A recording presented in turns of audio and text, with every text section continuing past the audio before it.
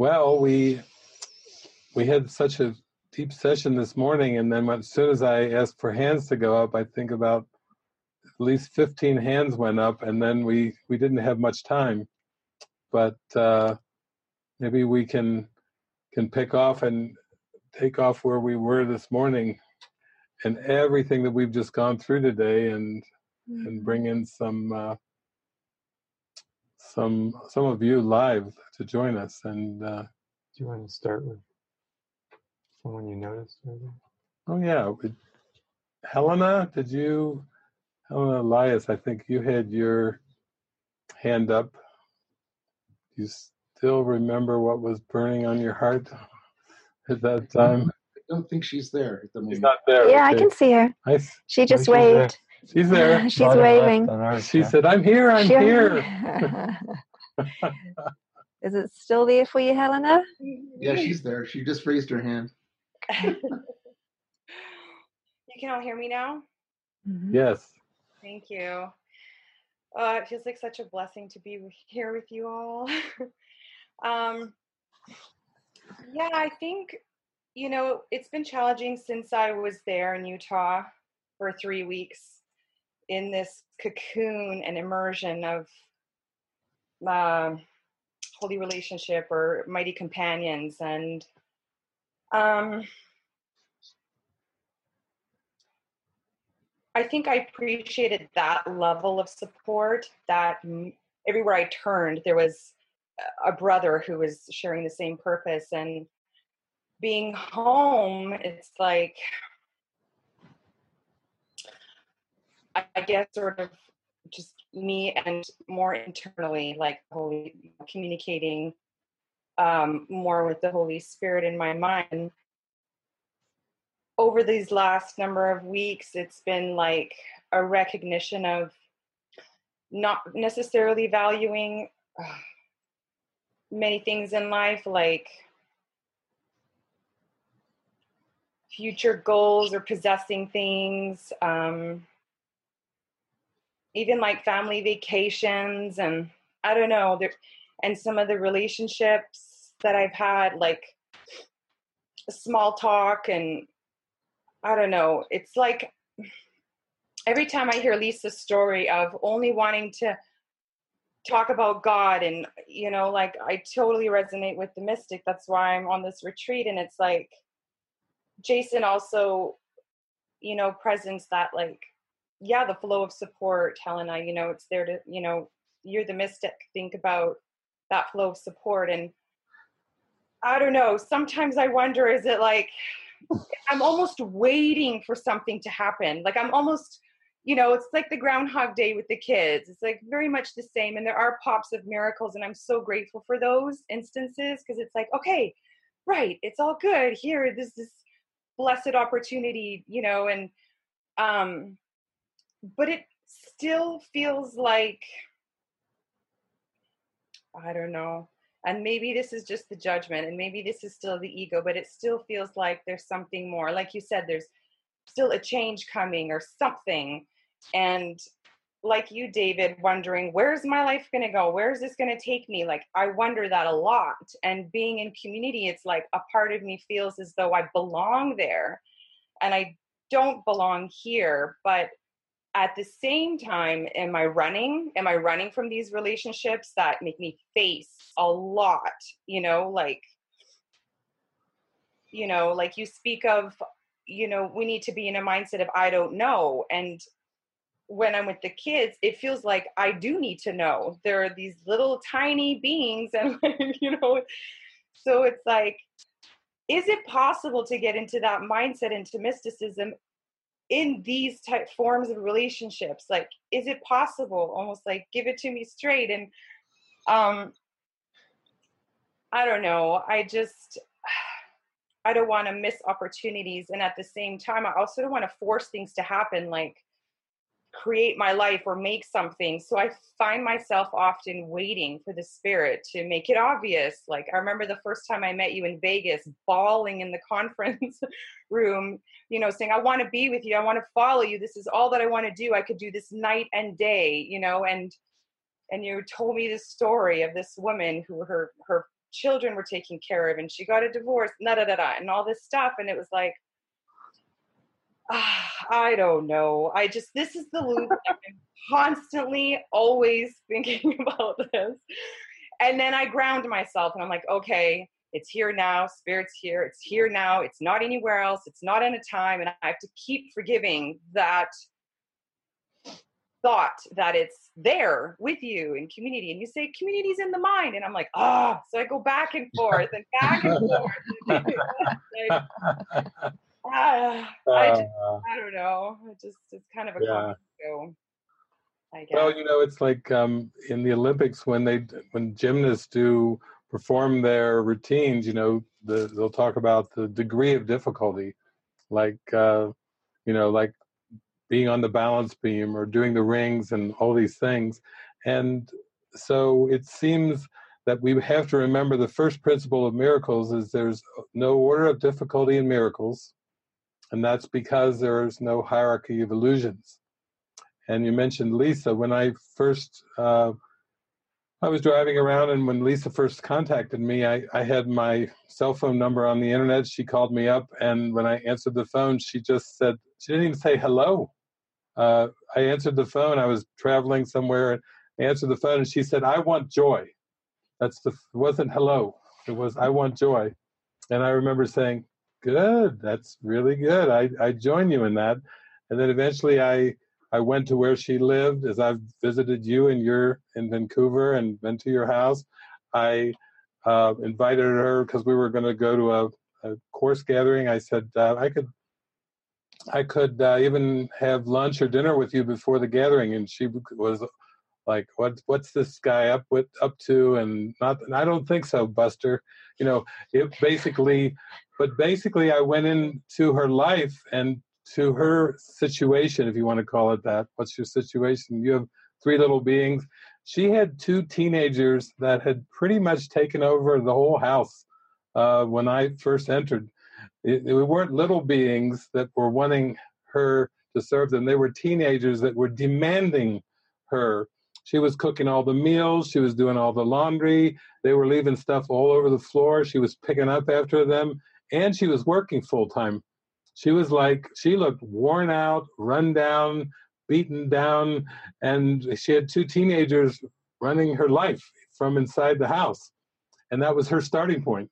Was basically worn out and being used by the teenagers in the perception. So immediately what we started to first work on was, your spiritual journey is of utmost importance. You're doing this for the whole universe. This isn't a personal thing. You're doing this for the entire universe, like I talked about in the morning session. This is for all those yet born, all those that are unborn, and all those that have seemed to pass away throughout all of history. This is what this is for. It's huge. And when we don't have that context of how huge this is, then it can be more like the mind starts fishing like, I'm going to hurt these people. It's going to be a huge sacrifice. People are going to be angry at me and all these things.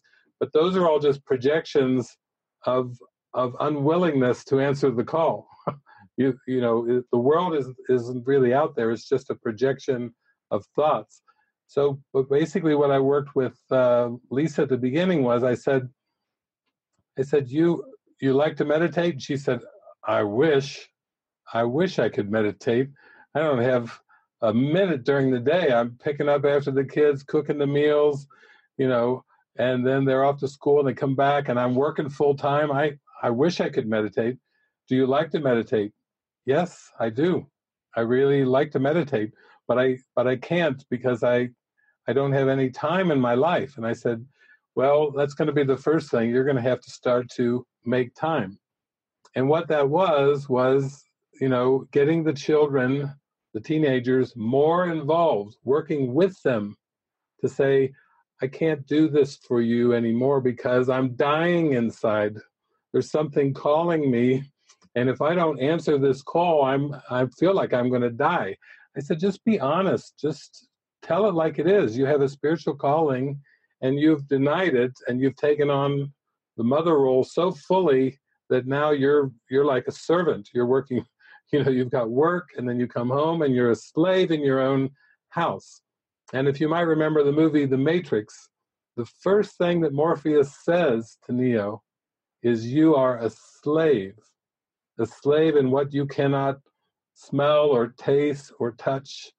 You're a slave in your own mind.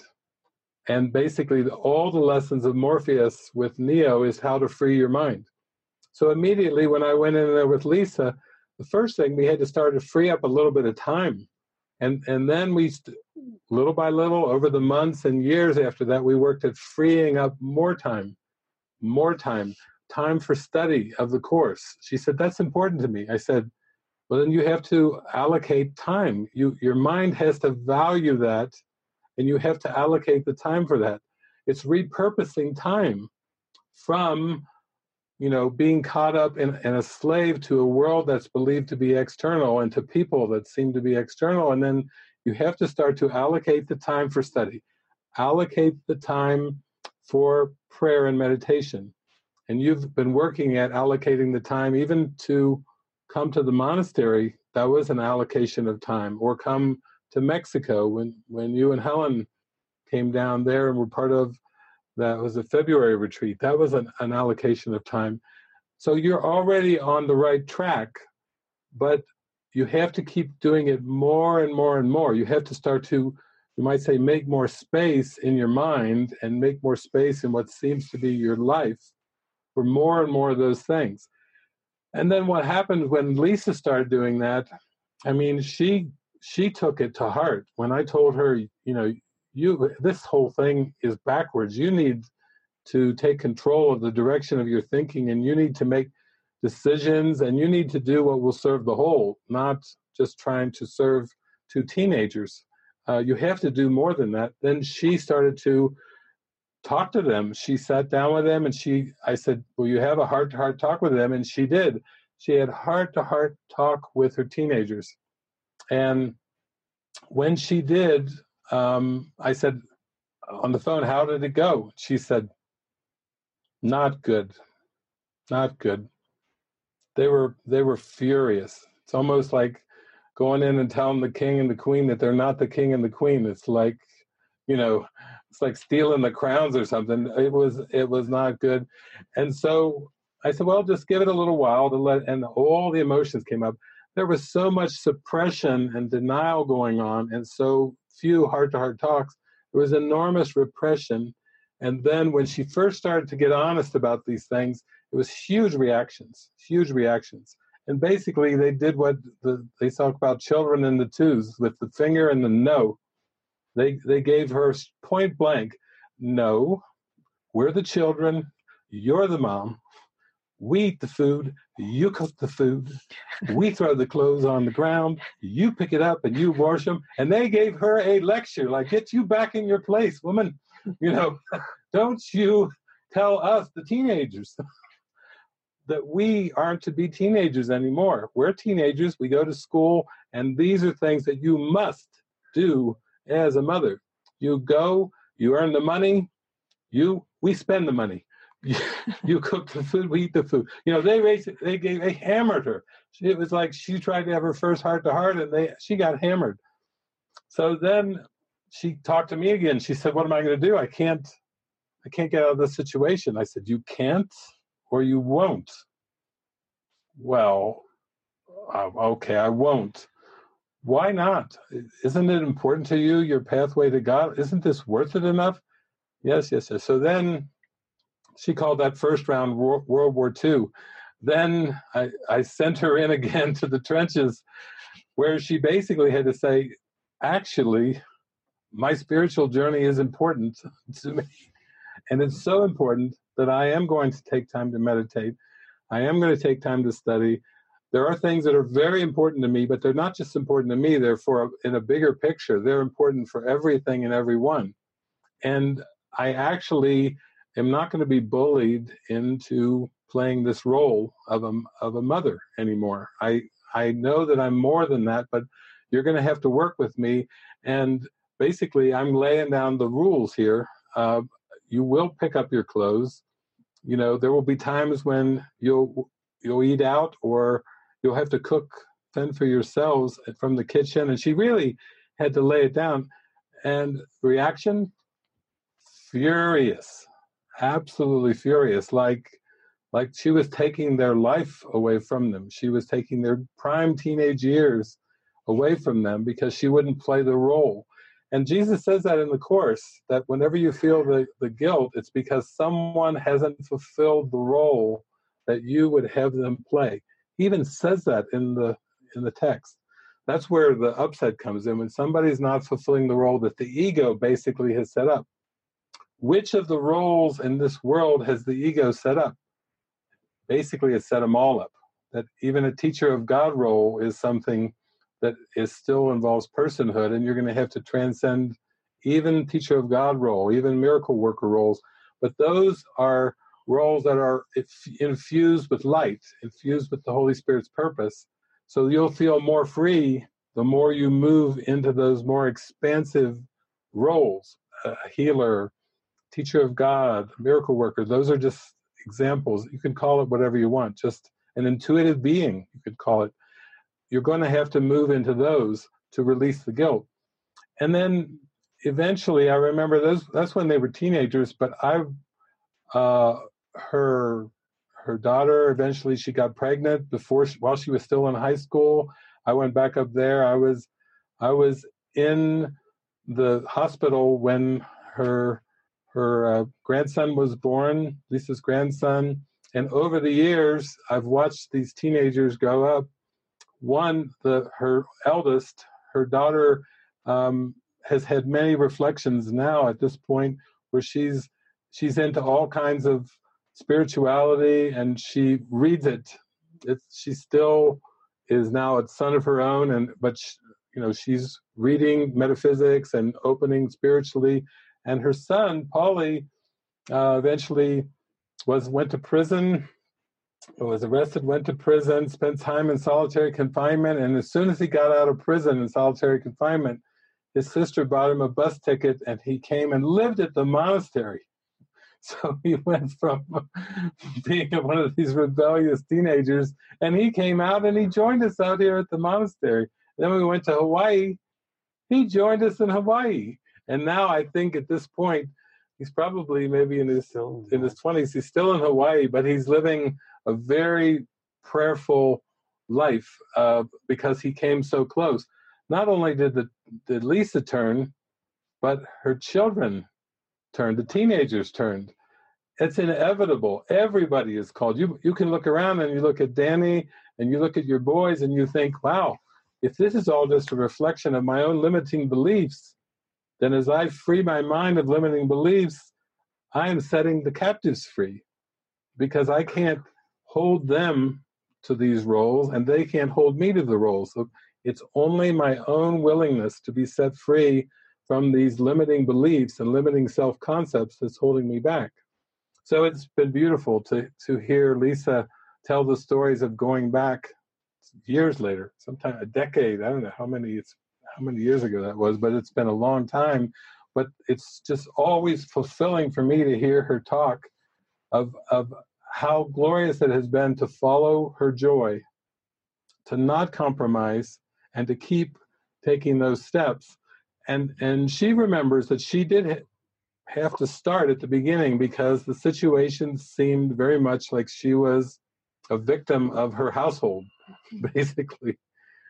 She didn't have a partner there, but she had two very strong teenagers, and that was what her starting point was. So, it's very, very possible. I would say it's more even destined and inevitable that you realize how important this is, and you still, there's ways when you come together with these three beings of light and with Danny that you can be in that presence, go into the field and let the field speak for you because they want the field too. You want the field, they want the field. And when you follow your heart, then everybody ends up in the field. But when you delay, or you feel, I don't know if I can do this or whatever, then that keeps everybody trapped into these limiting concepts and roles. Yeah. Beautiful. Oh, we feel your heart. We feel it. We feel it. Oh, beautiful. Beautiful. Soul sister. Yes. Thank you. Okay. We'll see, Jeff. We see what we got here. Marianne Pedersen. Go ahead, Marianne. Oh, Marianne. Hey. Can you hear me? Yes. Yeah. Hey. We can see you. I'm here with we have three friends. Yes. And Solveig, this is Solveig, and she raised her hand. It's actually me who raised my hand. But before she can say anything, I just want to say, oh, thank you. Hey, Kirsten, David, Michael, everybody actually. It's wonderful. Thank you. I love you, Marianne. Yeah. Hi. Hi. Hi. It's my first online retreat, and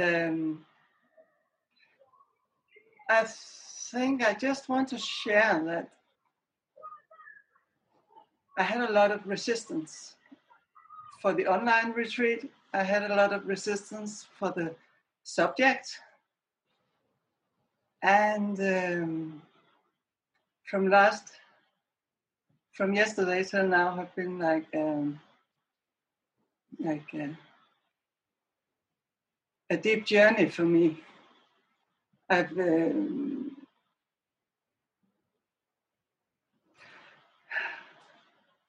so I'm really nervous right now.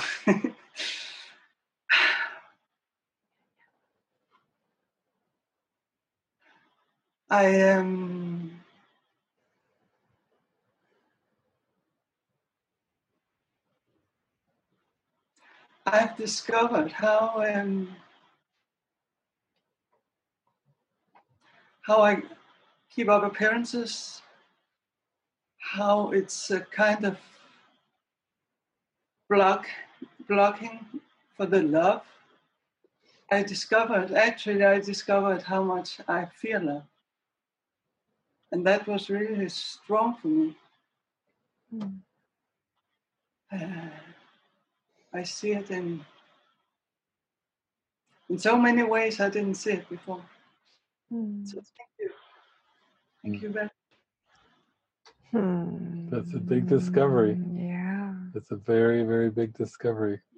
It is. It really is.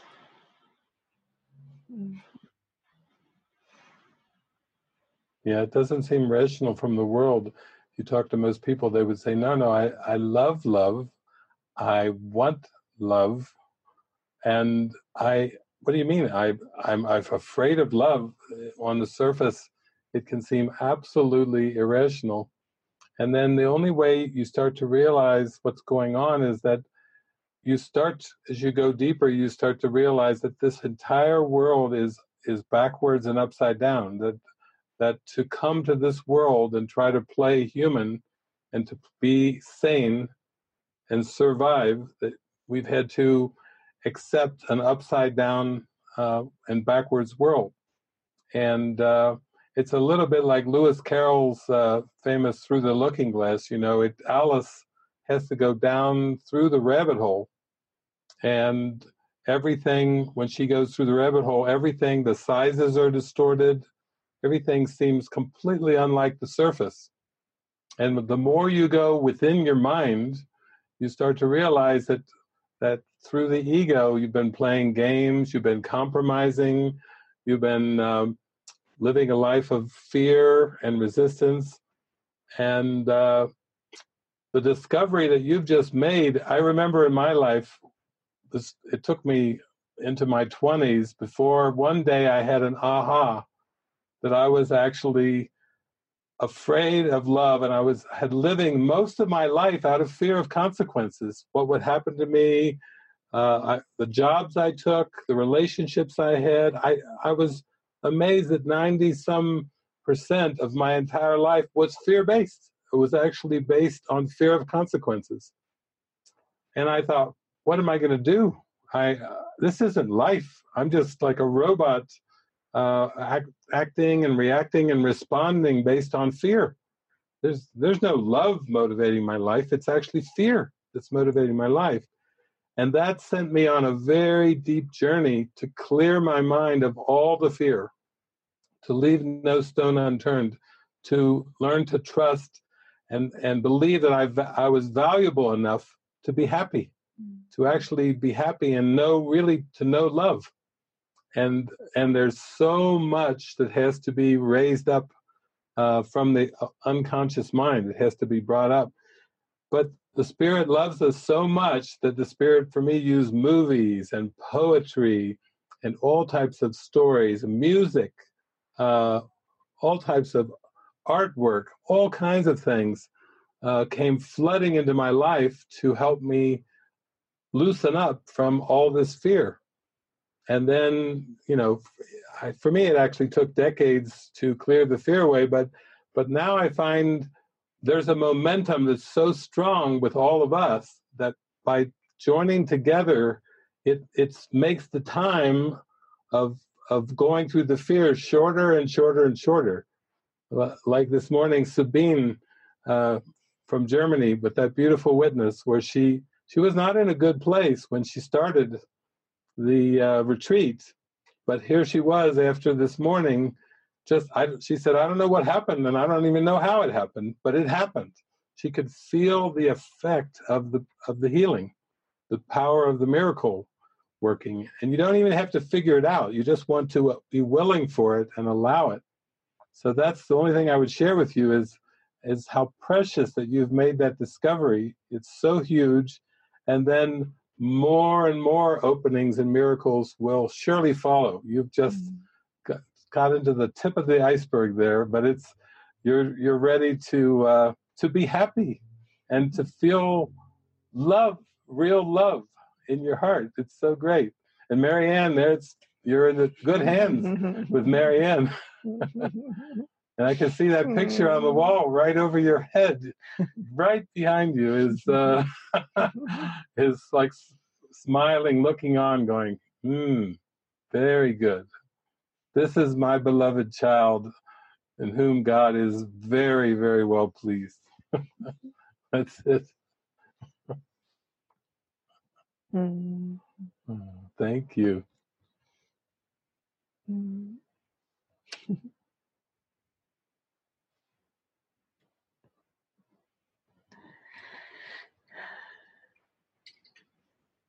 Okay, we have time for another one. Yeah. Okay. Stephanie, go ahead. There you go. Finland. What time is it? Stephanie, hi. 1 o'clock. 1 in the morning. Yes. How beautiful. Thank you. Yes. Hi.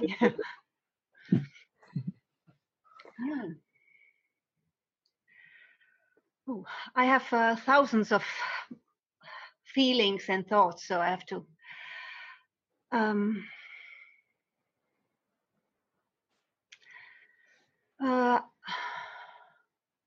I think I have a lot of many things had been happening, and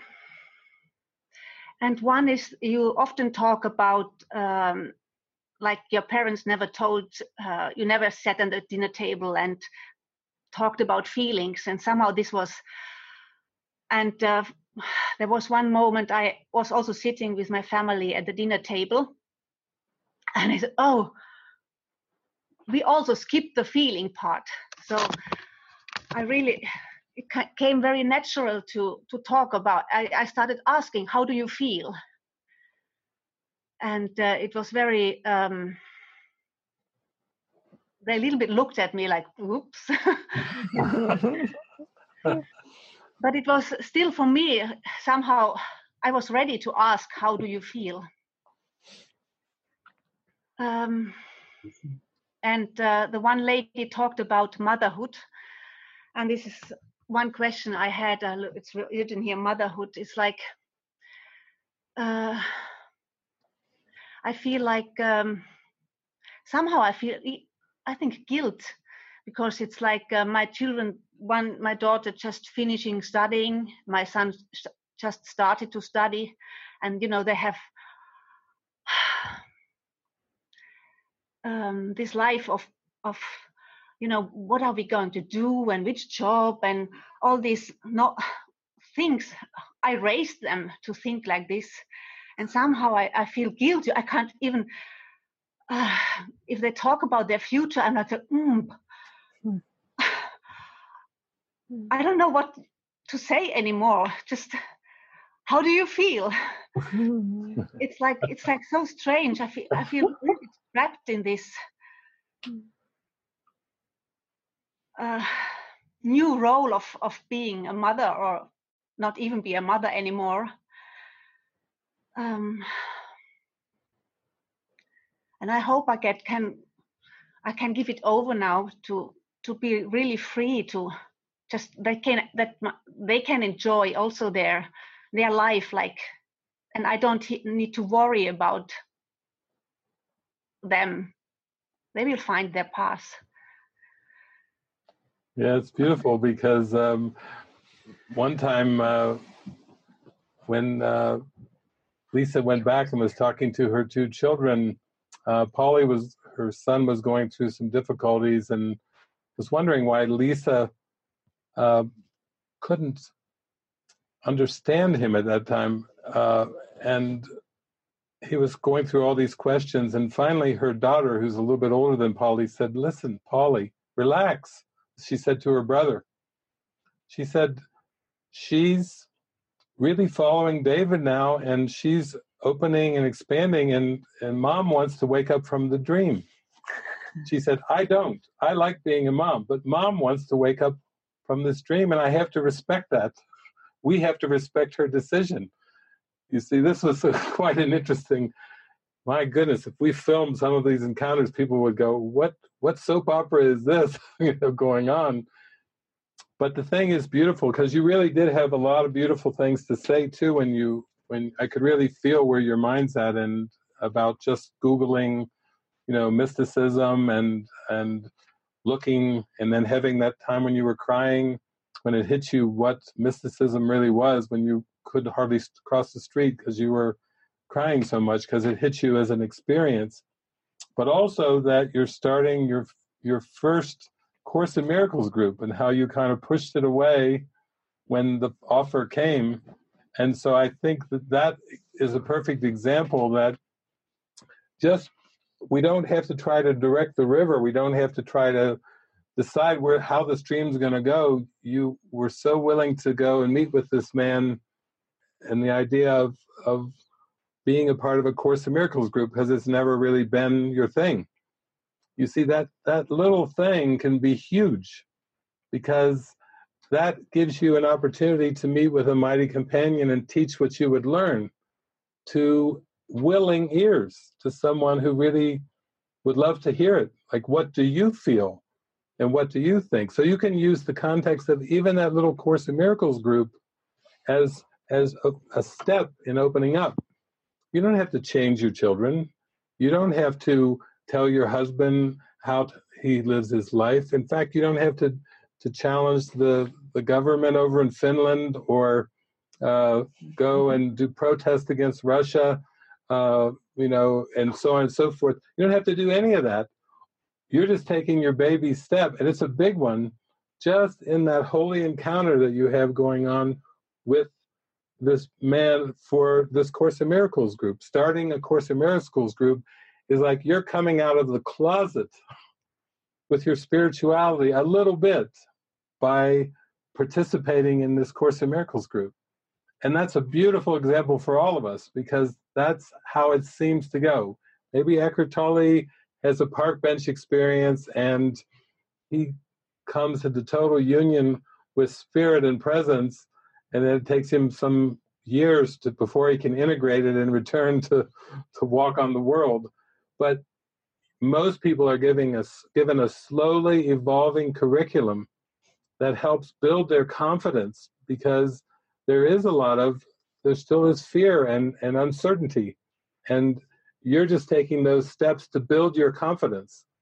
So I see that everything is going just beautifully, and it was a big step for you to actually say yes to this little course group. You know, you were coming out of the closet there a bit. Because I'm talking now.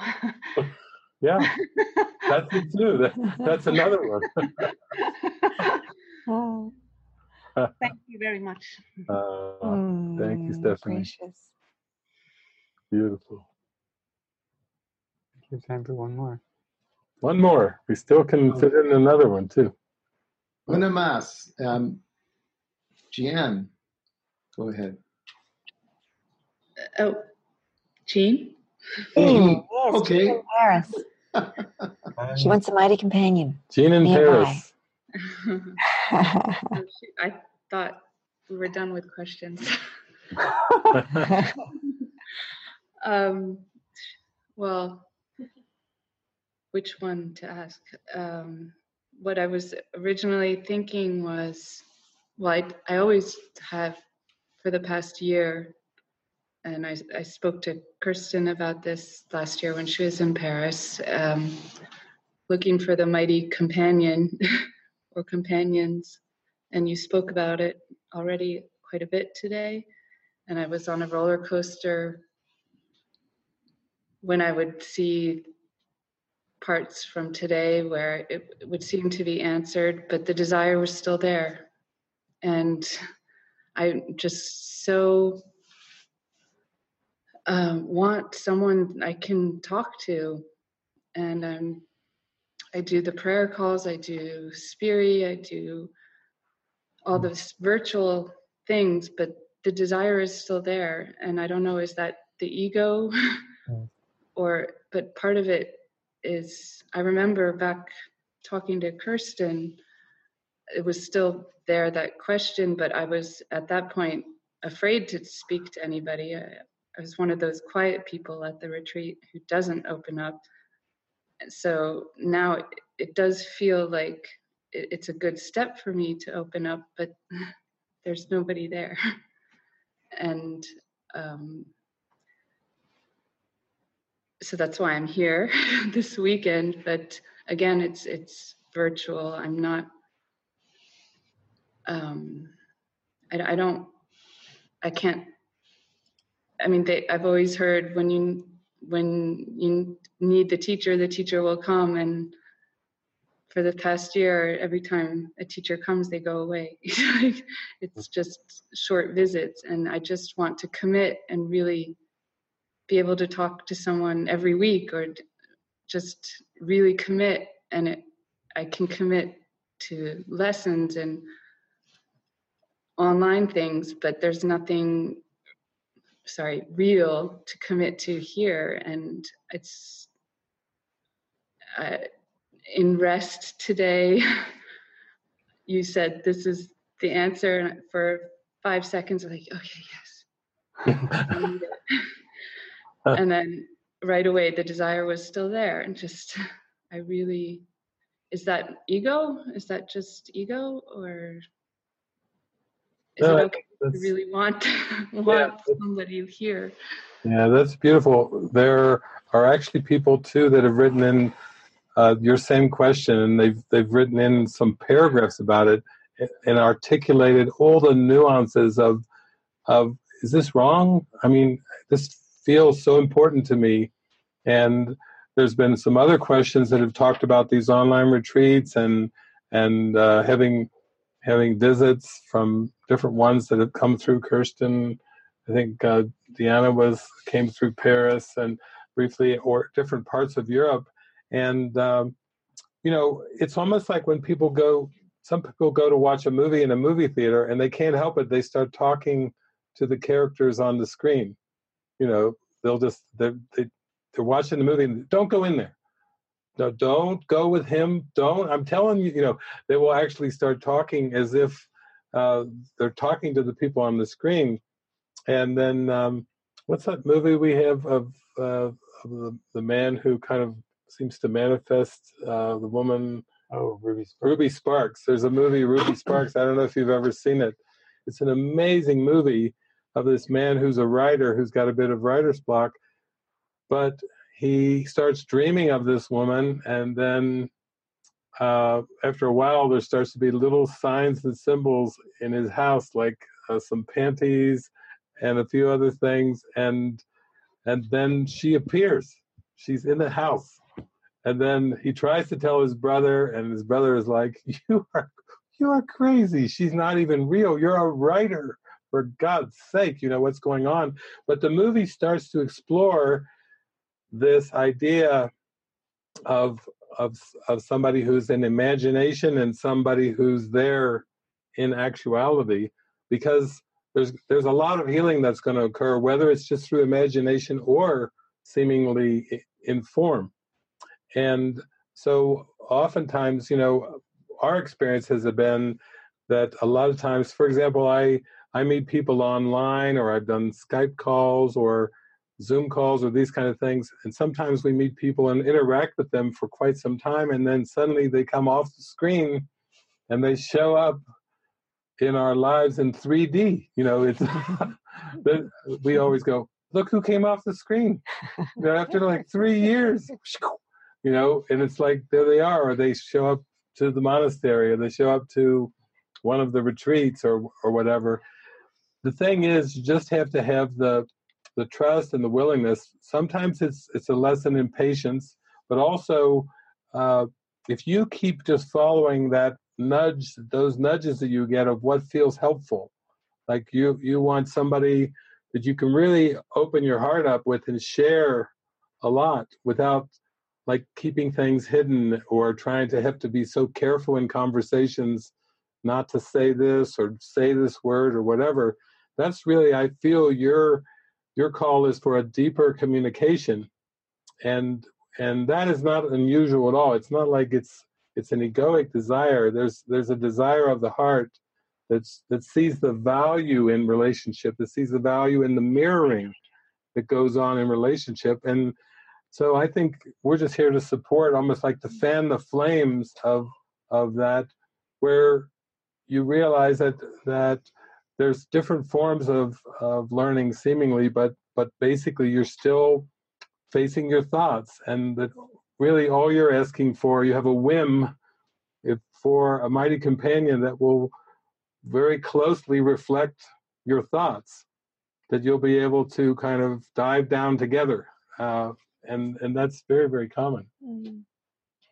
Yeah, and even if it, like these retreats, these online retreats, sometimes we've left it open at the end for people to chat, you know, and connect. So even here, yeah, if there's anyone who you feel a certain connection with, it's like dare to go in that direction and reach out, you know. And there are plenty of friends here from Europe, and the same time zone can be helpful. But I mean, we also have a mystical mind training program where people pair up as mind training partners, and part of that is to have a weekly call, and there's the program to talk about as a backdrop, but everyone ends up really talking more deeply about what's going on for them and what's on their heart every week.